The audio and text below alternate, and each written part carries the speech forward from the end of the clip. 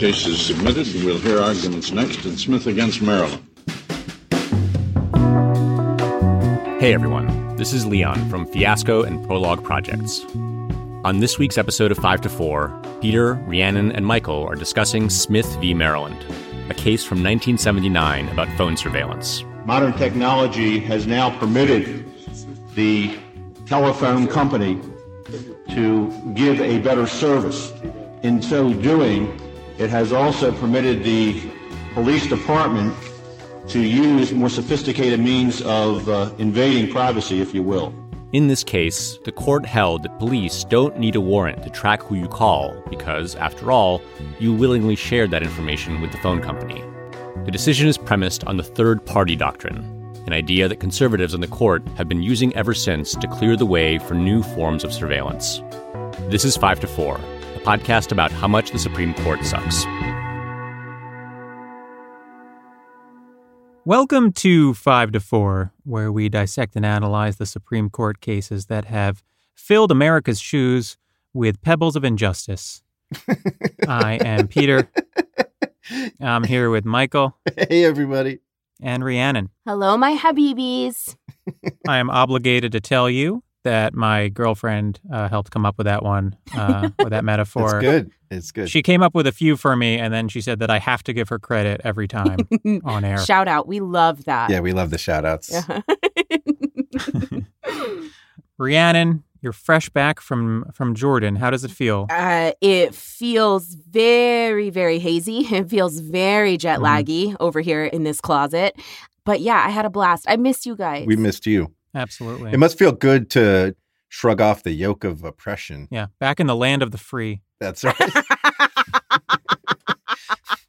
The second I was in an American airport, I was like, God, this sucks. Like, it's just so much worse than everywhere else. Okay, but you weren't saying that when you passed Arby's 3 times on your drive from the airport to your house. Today's case is Smith v. Maryland. This is a seminal case from 1979 about what information the police are allowed to gather about you without a warrant. In this case, the police suspected a guy named Michael Lee Smith of committing a robbery and then harassing his victim with phone calls after the fact. So the cops, without a warrant, go to the local phone company and they have the company install a device that tracks who Smith is calling. And the question is, did they need a warrant?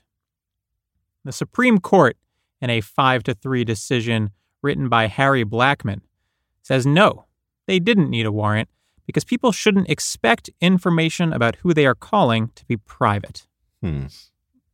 This case is illustrative of one of the most egregiously cop-friendly doctrines in American law, the third-party doctrine. Yeah. The third-party doctrine is a rule more or less made up by the Supreme Court that says if you voluntarily disclose information to a third party, you have no constitutional right to the privacy of that information. At the time of this decision, the implications of this might have seemed at least somewhat limited. But now, in a world where the disclosure of information to third parties is something we all do multiple times a day, what we're really talking about is a loophole that can and has been exploited to give the government access to huge amounts of citizens' private information. So, Rhi, let's get some background here. Let's get going. Sure thing. This case comes out of a robbery, like Peter mentioned, that happened in 1970s Baltimore. We're in Maryland. Yeah, it's, this case is really just basically a purse snatching, and it would be a sort of like dark comedy, dumb sitcom story about crime in the 1970s if it didn't become the legal basis for mass surveillance in the United States. So it's a pretty simple set of facts. The year is 1976. Now, you guys know I like to set the scene sometimes by looking at what people were watching or listening to at the time that these cases are happening. So top songs in the U.S. in 1976 were Play That Funky Music by Wild Cherry. Fuck yeah. Shake Your Booty. Shake, Shake, Shake. That's that one by Casey and the Sunshine Band. And Afternoon Delight by Starland Vocal Hell yeah. Band. Hell yeah. What a year. Can we get one of these for our break? Do you guys think like people actually got down to Afternoon Delight? No. I mean, it was the 70s, man. There were a lot of drugs flying around and a lot of free love. That's true. I wouldn't be surprised. All right. So one day in March of 1976, Patricia McDonough gets robbed. She has her purse stolen. And Patricia calls the police and she gives them a description of the guy who robbed her. And she also says that he was driving a 1975 Monte Carlo. Now, inside Patricia's purse somewhere was her address, her name. So that meant that the guy who robbed her was able to look her up in the phone book and get her phone number. So after the robbery, Patricia started receiving kind of gross, threatening phone calls from the guy. Like he couldn't have just stolen her purse. He also had to be like a fucking weird little gremlin about it, So he's like calling her and harassing her. Yeah, we were talking about this in prep, and this is like a big 1970s thing, right? Like I was watching a documentary on the Golden State Killer, and he did this where he would break into the home and commit some heinous crimes. And then, like, a couple days later, be like, I'm going to call him, too, Right. And, repeatedly do it. And the cops were just like, how are we going to stop this guy? Just scratching their head. They're just, leaving piles of evidence everywhere, making phone calls to the place that they robbed, and getting away with all of it. We busted that guy in, 2018. Like that. Right. So about 10 days after the robbery, police, they see a guy who matches the description that Patricia gave, and he's driving a Monte Carlo in this same neighborhood where the purse snatching happened. So they trace the license plate number on the car, and they find that it's registered to Michael Lee Smith. So the next step the police take is to go down to the telephone company, like Peter said, and they have the telephone company install what's called a pen register for Michael Smith's home telephone line. A pen register is a device, and now probably this is a mechanical, anachronism in telecommunications, but it's a device that records the phone numbers that are dialed from a certain telephone. So importantly, police do not get a warrant for this. So they are able to see all of the phone numbers that Michael Smith is calling from his home phone, but they have not gotten a judge's approval that this is okay under the Constitution. They just did it.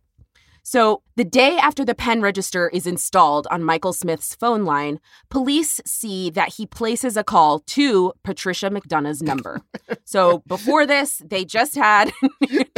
It's just... Yes, Michael. It's just so much. It's so much what? This guy, Why is he stunting? It's not like he did... all right, the Golden State Killer, he would commit these heinous crimes, like rape someone, right, and then call them, right? Right. And yeah, that's the thing, is that is mentally torturous, right? Sure, right. All this dude did was jack her purse. Right. And what, he's calling her to taunt her about it? What do you, what, you steal $40 worth of shit? Yes, and he also drove by her house. In case you didn't get a good look at my car last time. Here's another look. Maybe you get the plates this time. Unbelievable. Right. Unreal. Yeah. Sorry. Real dumb criminal shit. Yeah, for sure. Okay. So before the installation of the pen register device, police just had the physical description of the guy and the description of the car that he drives. But now that they have the pen register installed, they also have that this man is placing calls to Patricia, just like she complained about, right? Mm-hmm. So this is, pretty open and shut. This is the guy who did this. Mm-hmm. So Smith is arrested and files a motion to suppress the evidence of the phone call, saying that his Fourth Amendment rights had been violated when police had the pen register installed to his phone line without a warrant. So Smith argued that the installation of the pen register was a search of his person or property, and therefore it should fall under the Fourth Amendment protections. But lower courts disagreed with him, and this gets appealed all the way up to the Supreme Court to decide. Yeah, so let's talk about the law a little bit. This is a Fourth Amendment issue. The Fourth Amendment protects against unreasonable searches and seizures, and that means that for cops to conduct a search, they generally need a warrant. So the question here is whether installing the pen register device to track Smith's outgoing calls is a search. And the legal test is that something is a search if the person has a quote, reasonable expectation of privacy, unquote, in the information in question, right? Right. So if you should reasonably expect something to be private, the police need a warrant to have access to it. And the key case here is a case from 1967 called Katz v. United States. It was a case where the feds had bugged a public phone booth in order to listen to a man that they suspected of running a gambling racket. In that case, the court said, sorry, piggies, you need a warrant for that because people have a reasonable expectation that their phone conversation in a public booth will be private. Right. Right. And so Katz was sort of like a watershed case. Up until that point, the Fourth Amendment was very much focused on property and trespass. And, there's some textual support for that. Like the Fourth Amendment literally says, it's the right of the people to be secure in their persons, houses, papers, and effects. So it's got like a focus on property and being secure in your property. And like the main case on point in English common law, Entick v. Carrington, talked about trespass and property. And so that was sort of the state of the law until Katz. And there had been a previous wiretapping case called Olmstead v. some shit or other. That's right. Yeah. Where there was no trespass involved because the recording didn't take place, in the target's house. It happened at the phone company or on a telephone wire or something like that. And so the court said, hey, there's no search here under the Fourth Amendment because it's not touching your person or your papers and effects or whatever. Right. Right. And so Katz said, you know what, that's not really enough. Yeah. And it added this idea of expectations of privacy. And it's not just about property, that the Fourth Amendment sort of like famously what they say is it protects people, right? Not things, not places. Yeah. And so the cops can't just skirt around that by being sneaky as to where they place their recording devices and things like that. Right. So after that case, after Katz, the conservatives on the court are not particularly happy that the scope of Fourth Amendment protection has come to be so broad. Crime is pushing upward in the 70s, right? There are many political and legal actors pushing for broader police powers. And the court obliges them, and in the mid-70s creates what is called the third-party doctrine, which I mentioned up top, which is the idea that if you voluntarily disclose information to a third party, you do not have a reasonable expectation of privacy in that information. So the question here is, does Smith have a reasonable expectation that the phone numbers he called would be private? And the court, with the majority again written by Justice Harry Blackmun, says that Smith didn't have a reasonable expectation of privacy. And the main reason that Blackmun gives is he says just about anyone would know that the phone company has access to this information, and so you can't expect it to be private, and therefore cops don't need a warrant. Blackmun says that Smith, quote unquote, exposed the information to the telephone company by making the calls, and therefore he assumed the risk that the telephone company would hand that information over to the police. I guess my first instinct when I read this case was like, this is just such a clear-cut, could have gotten a warrant situation, right? Absolutely. Yeah. Like they had the guy match the description. He's in the car. He's driving around the neighborhood. Just get the fucking warrant. Right. Yeah. Like That's just get enough. the fucking warrant. Right. Why do you need this like extra piece of information at this point? Right. Like they know this guy's name because they had like the license plate. They're later on able to get a positive identification from Patricia. Like this was so unnecessary. And the other thing I kept thinking about was like, I'm not like fluent in the technological capabilities of 1970s phone companies, but I refuse to believe it was impossible for them to do this with a focus on Patricia's phone rather than her incoming calls, right? Which she would have consented to, right? Just say, hey, we want to get a list of everyone that calls you for the next 10 days because this guy's harassing you, and you tell us when he calls, and we'll look at the list and we'll have the phone number. And then there's absolutely no question that that's legal, right? That she's consenting to this. Right. And I guess the last point in terms of this being police overreach is they could have fucking made the case without this shit too, right? Yeah. Like you have enough, even if it gets thrown out of court, like you have enough. But that's the thing. It's almost purposefully like pushing the boundaries, right? Like Right. We That's should be able to do whatever we want. We should be able to record all this shit about this guy's activity without a warrant. Yeah. And there's what keeps lurking in a case like this is just we're not advocating for every criminal like this just gets away with it. Yeah. Right. There are clear paths for the cops to get where they got, right? Right. Without violating anyone's rights. Right. Clear paths. They're just choosing to go the path of what to them is the path of least resistance, Right. which is just to get information however they deem fit. Yeah. Exactly. So one thing that Blackmun says is that because the phone company has access to this information, you can't expect the information to be private. But that to me seems to misunderstand what a reasonable expectation of privacy actually is, right? Just because they have access at the phone company to the numbers you're calling doesn't mean you would expect them to be monitoring it, right? If you keep a diary in your dresser drawer, someone in your family might have access to it, right? Does that mean you shouldn't expect it to be private? That's what Blackmun is effectively saying here. Mm-hmm. So think about this case. The information in question is the phone numbers being called by Mr. Smith. It's not like that information is sitting on a piece of paper at the phone company, right? The phone company needed to install a device on his line to even locate the information. Right.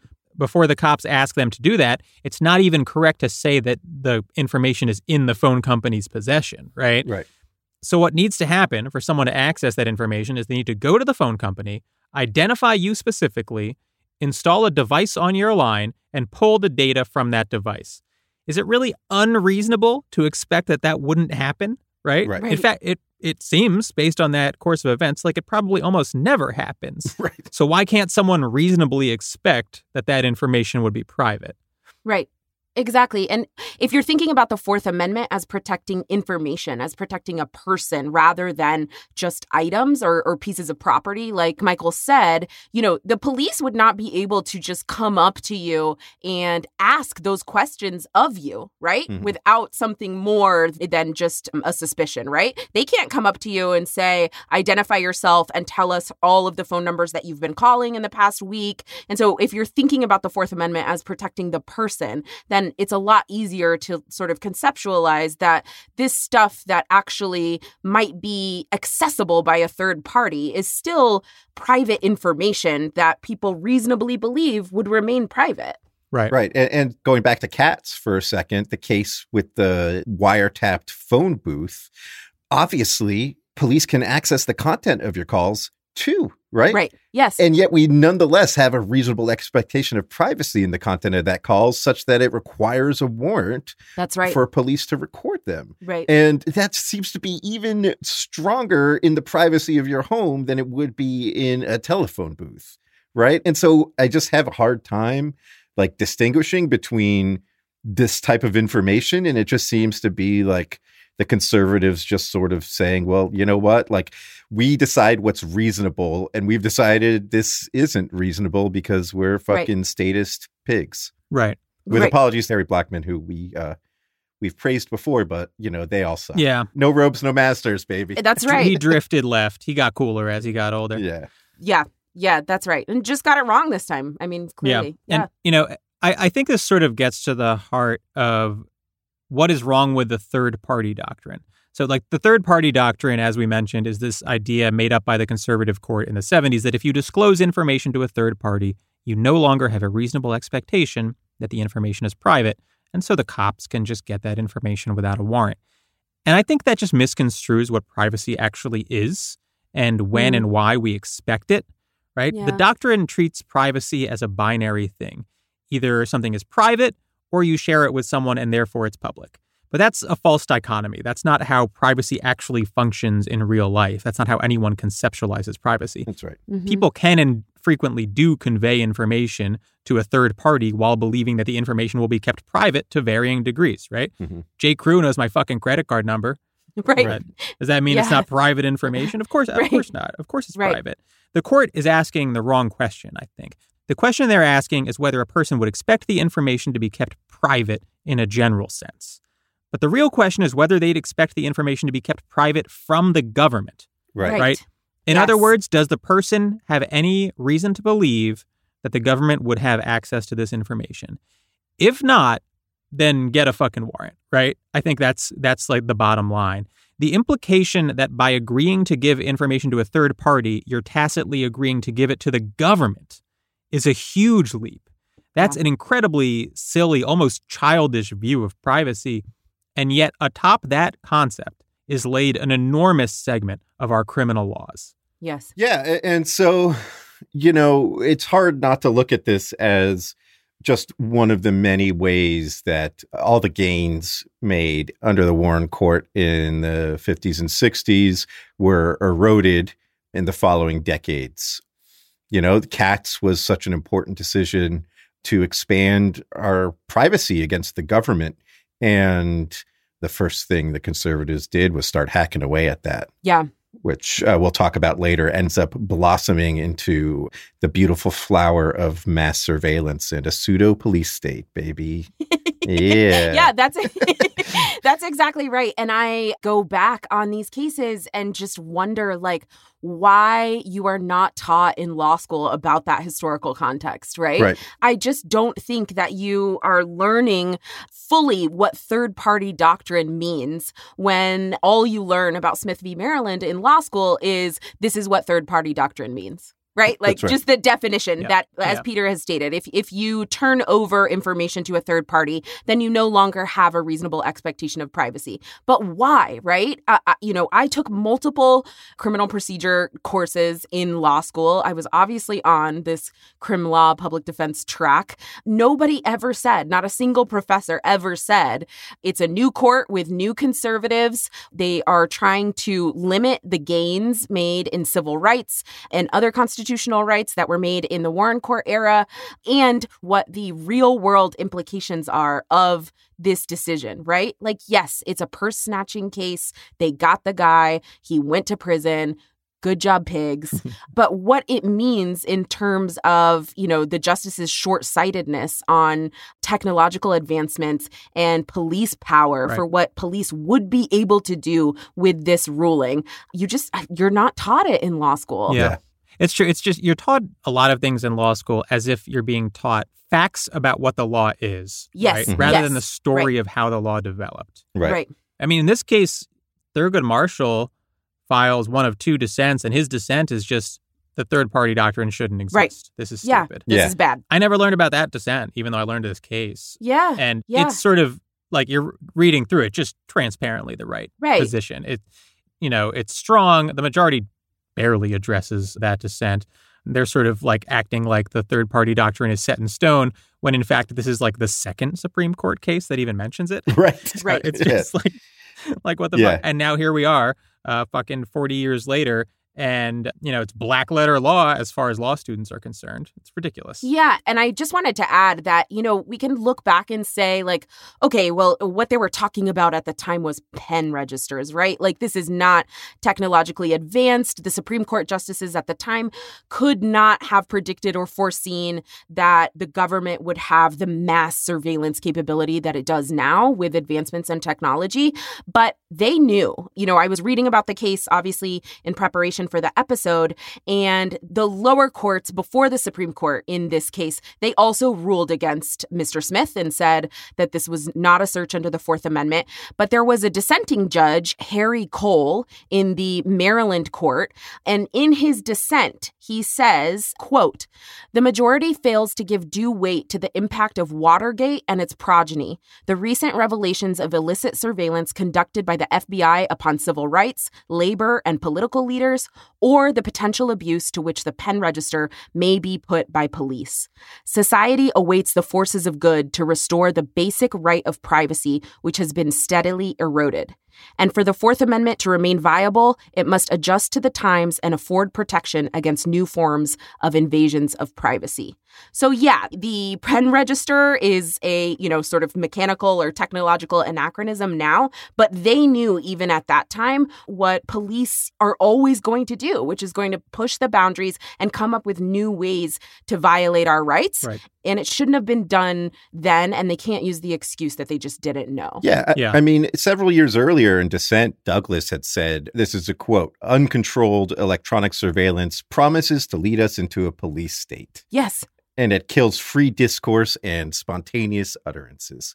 Period. So, yeah, it's not like this was like the implications were just unforeseeable or unforeseen, you know? Right. Katz is 1967. That's a wiretapping case that itself makes its way to the Supreme Court. Watergate, a few years later, is like the focus of national attention. So every single person who's conscious in the country knows about wiretapping and what it's capable of, right? Yeah. They don't really have an excuse. Yeah. Right. One thing that Marshall says in dissent that I think is just kind of funny in a way that it just sort of quietly destroys Blackmun's opinion. In a footnote, Blackmun, one of the things he relies on is that in the phone books, there are a lot of ads that say the phone company can help you figure out who's calling if somebody is harassing you. And Marshall drops his footnote is just like, I don't know. I apparently don't read the phone book as in detail as Blackmun. They're not like page turners. I'm not going through them, you know. He's like, you fucking nerd. Yeah. Yeah. You know, when I read Blackmun's opinion in law school, like it kind of like it like sort of holds together if you don't think about it too critically. But then you read something like that and you're like, yeah, this shit's stupid. Right. Like what they're saying is just dumb. Like, Right. All right, let's take a break and then we will get into what we've been dancing around for a little bit here, the implications of this decision in light of modern technology. Hopefully we can afford, although I doubt it, to play that funky music during this break.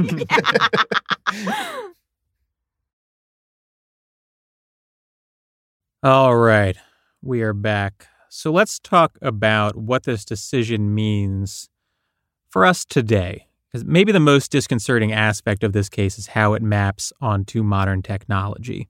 If the rule is that you forfeit your right to privacy when you share information with a third party, that's pretty bad news for American citizens in 2021. You share information with third parties all the time. Anyone who's seen targeted ads on the internet knows that the amount of information being collected by and shared with third parties is enormous. You agree to some terms and conditions that absolutely no one reads in some click wrap agreement. Mm-hmm. And with that, you're sharing information about your shopping habits, your news consumption, your political views.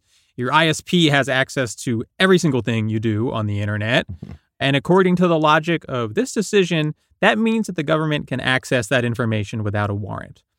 And there's no real choice being presented to the average citizen, right? You can either participate in the use of modern technology and accept that Facebook and Apple and Roku are swimming in your personal information, or you can retreat to the woods and wait for the collapse, right? I mean, those are your two options. Yeah. In 1979, the implications of giving cops the free use of a pen register might not have seemed too significant to the decrepit academics on the court. Sure. Although, as we mentioned, some of them were aware of it at the very least, and they should have been aware of it. Right.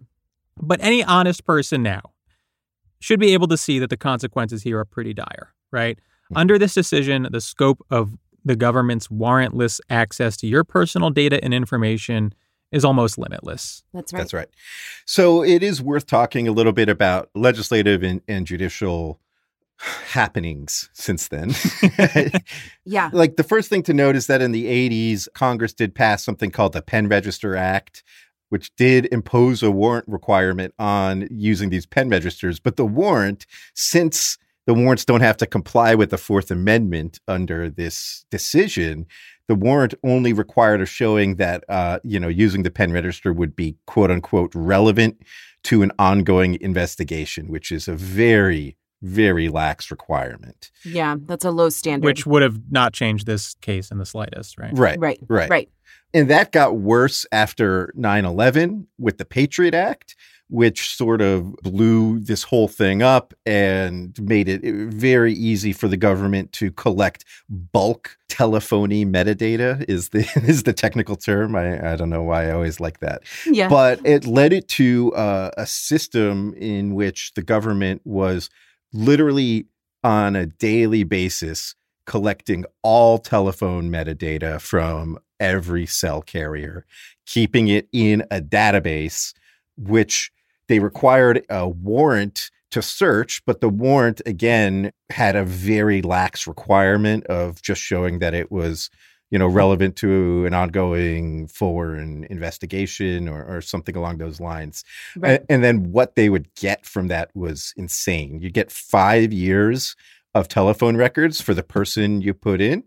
And then you'd get 5 years of telephone records for everyone that person called. And then you get 5 years of telephone records for every one of those people. That is wild. What kind of fucking pyramid scheme shit is this? Yeah, exactly. If you imagine, I don't know, maybe you call 100 numbers over a 5-year period. I don't think that's a crazy amount.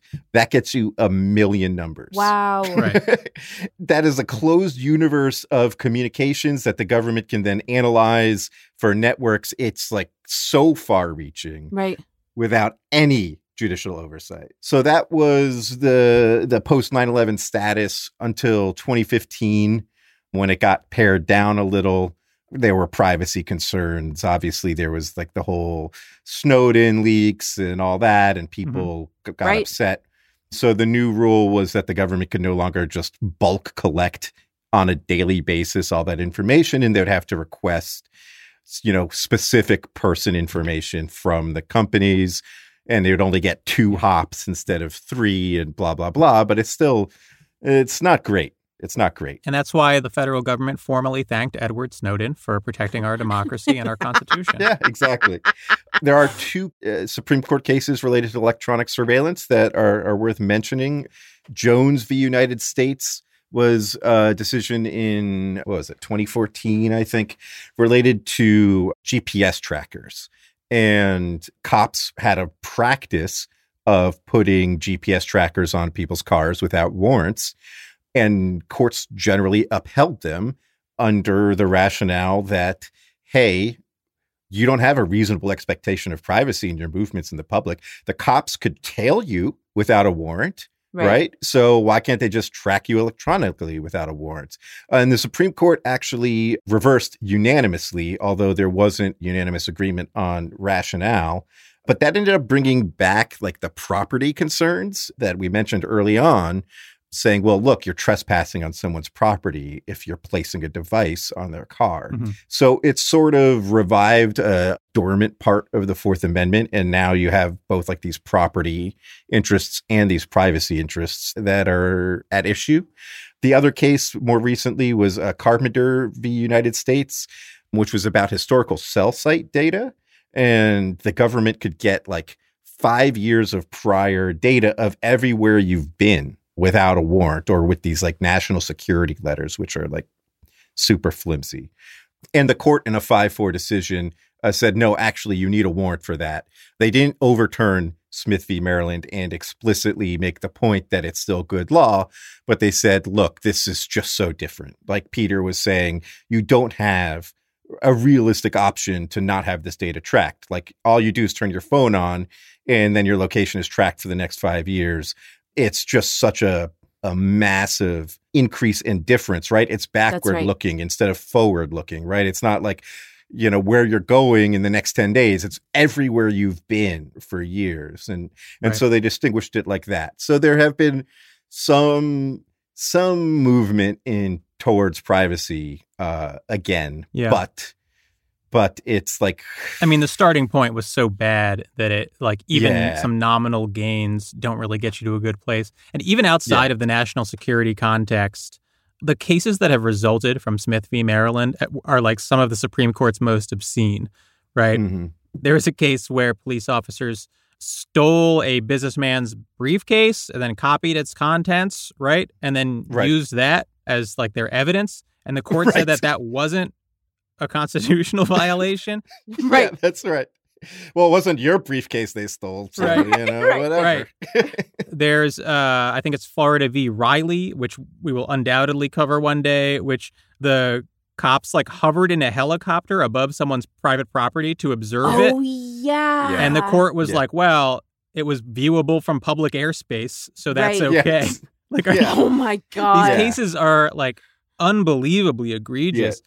And, they apply just as much to pre 9/11 criminal law as they do to post 9/11 federal surveillance. Right. Yeah. The rule created here is one that has haunted our law for 40 years. For 40 years. It's plainly irrational. It makes no Yeah. sense. It does not jive with any normal person's conception of privacy. And yet Yeah. there it is, right? Just Yeah. fucking our shit up. Right. And fully judicially invented, right? I think that's like an Yes. important thing. Like, we're a fan of cats, the United States, and this whole idea of you have a reasonable expectation of privacy and the government has to get a warrant if they want to violate it. But that was new. And that is totally judicially created, as are these exceptions to it, right? That's right. There's no long history of this. There's nothing in the Constitution that demands this, like, word or history. It's just what courts have decided is okay. Yeah. And note how deeply unpopular these rulings are, right? So Absolutely. Congress comes back after this case, Smith v. Maryland. Congress comes back, like Michael said, and passes a Pen Register Protection Act, essentially, even though it can't impose the full constitutional Fourth Amendment protections on this pen register information. They do that. When it was leaked, the scope of the government's mass surveillance on incoming and outgoing phone calls in the United States, there's massive public disapproval of that. And Right. the government starts to walk back at least what they say that they're doing, right? So yeah, just noting that, again, the court as an institution does not represent necessarily the interests of the people and is not the place that you go to make sure our rights are protected, right? And it's just such a different dynamic in reality, like what the court and what these justices do than the way you're taught it in school, whether that be law school or before, right? It's just not the sort of bastion of civil rights protections. Right. And I do think there's something we're thinking about, which is that, like, if anything, the court is like well positioned to be the bulwark Yes. here, right? Like, the Right. incentives in Congress and the executive branches are so bad because, one, a lot of this stuff can happen, you know, behind like the curtain of state secrets, or Yeah. their investigations that never amount to anything. And so they never, you know, become public in court or whatever, right? There's like a ton of ways that this stuff just hides below the surface and people are unaware of it. Or even Yeah. if they are aware of it, it's not their top voting issue. And meanwhile, like, nobody wants to be presiding over upticks in crime or a terrorist attack or, you know, any of that stuff. So the electoral incentives are pushing towards, you know, eroding civil liberties, you know, in the name of quote unquote security. And the court is well positioned to say, like, no, there's a line, right? Right. And really maybe the only institution that's well positioned to. That's Right. right. That's the whole point of life tenure, is the ability to say, look, this might not be easy. Right. This might not be the easy thing. And there might be some negative consequences from it, but it's what's required in a free and fair society, Right. right? It's what our Constitution demands. Right. Yeah, one of the things that you really never see reckoned with very explicitly is that the Fourth Amendment of the Constitution absolutely should make law enforcement's job more difficult. Yes. Right? That Mhm. is the purpose. Yes. And if your goal is to sort of smooth over law enforcement's experience so that everything is as easy for them as possible, the Fourth Amendment won't be there at the end of the day. Right. Right. Right. The whole point of it is that the government should have to jump through some hoops, you know, those hoops reflecting your rights in order to get what they need. That includes at the street level when it comes to cops trying to tap someone's phone. It includes the sort of like mass surveillance level Yes. when it's the NSA tracking every fucking outgoing phone call in the nation. Right. Right.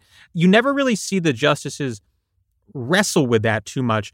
But on the other hand, you frequently see them talk about the difficulties and burdens imposed on law enforcement, Yes. right? Right. As if those need to be considered. I mean, the entire purpose of this stuff is that it does impose a burden on law enforcement. Right. Otherwise, you wouldn't need the law, or you Exactly. wouldn't need Right. the Constitution, right? Right. But it's a one-way ratchet where the justices are consistently weighing the interests of law enforcement without ever saying, well, actually, the entire purpose of the Fourth Amendment is that the interests of law enforcement are secondary, right? Right. They're not the thing being considered here. You just never see that very frequently explicitly addressed. They suck. This is one of those cases that we were thinking about doing for so long because it's just just fucking give me a break with this shit. You know, it's just like, right. Just like- leave me alone. like just make him get a fucking warrant. Right. Like, it's the solution here is so simple. Right. But we were just at a time when the sort of call for tough on crime shit was very pervasive in certain circles. Yeah. And I think that's what you're seeing trickle up here. Even when it wasn't in and of itself very popular with the broader public, you have these sort of these old conservative dudes on the bench who have like a very specific idea of who the criminals are and whose rights they actually care about. Yeah. And you end up with some shit like this. That's it. Yeah, and I want to emphasize it's something I think we've sort of hit tangentially, but I think it's worth making explicit. We're talking a lot about the Fourth Amendment here, but the concerns go so far beyond that. Like First Amendment speech protections, like if you know that the government is surveilling you, that chills free speech, right? Right. Like this is something that implicates, I think, more broadly the relationship between the individual and the state and changes it, you know, transforms that sort of relationship in a very anti-small L libertarian way. Yeah. It changes the nature of our government and our country and our society and makes it less free. And I think it's almost too narrow to think about it in just a Fourth Amendment context. Right. Yeah. This little loophole ends up having significant consequences that are just like unbelievably far-reaching. Yeah. Yeah. I guess before we wrap up, we should say to our listeners, we really appreciate you. To the NSA agents listening to all of our prep phone calls, we do not appreciate you, and we think you're violating the Constitution. Feds watching, that's right. guys. Feds watching. And also, we were joking. We were joking about all that stuff. Next week, premium episode, Patreon subscribers only. We are talking about textualism, one of the doctrines underpinning conservative legal thought. We will be disproving it using logic, and it will never bother you again. That's our promise. Take that, Gorsuch. He will commit suicide after hearing this episode. By not ducking when he walks through a doorway. Big Slender Man vibes. All right. Follow us on Twitter at 54pod. Subscribe on Patreon, patreon.com/54pod, all spelled out. And I would be remiss if I did not once again pitch our summer line of merch. Yeah. It's so good. It's excellent. 54pod.com. Go to merch. Get your Stephen Breyer retire bitch merch. Again, with or without the bitch. We have both versions depending on your temperament. Oh, and we should tell people, too, that we plan to retire some of our merch this month. So get your Amy Coney Barrett merch now because it will be gone forever at the end of June. That's right. See you next week. Bye-bye. Bye. 5 to 4 is presented by Prologue Projects. This episode was produced by Rachel Ward with editorial support from Leon Nafok and Andrew Parsons. Our production manager is Persia Verlin. Our artwork is by Teddy Blanks at Chips NY, and our theme song is by Spatial Relations.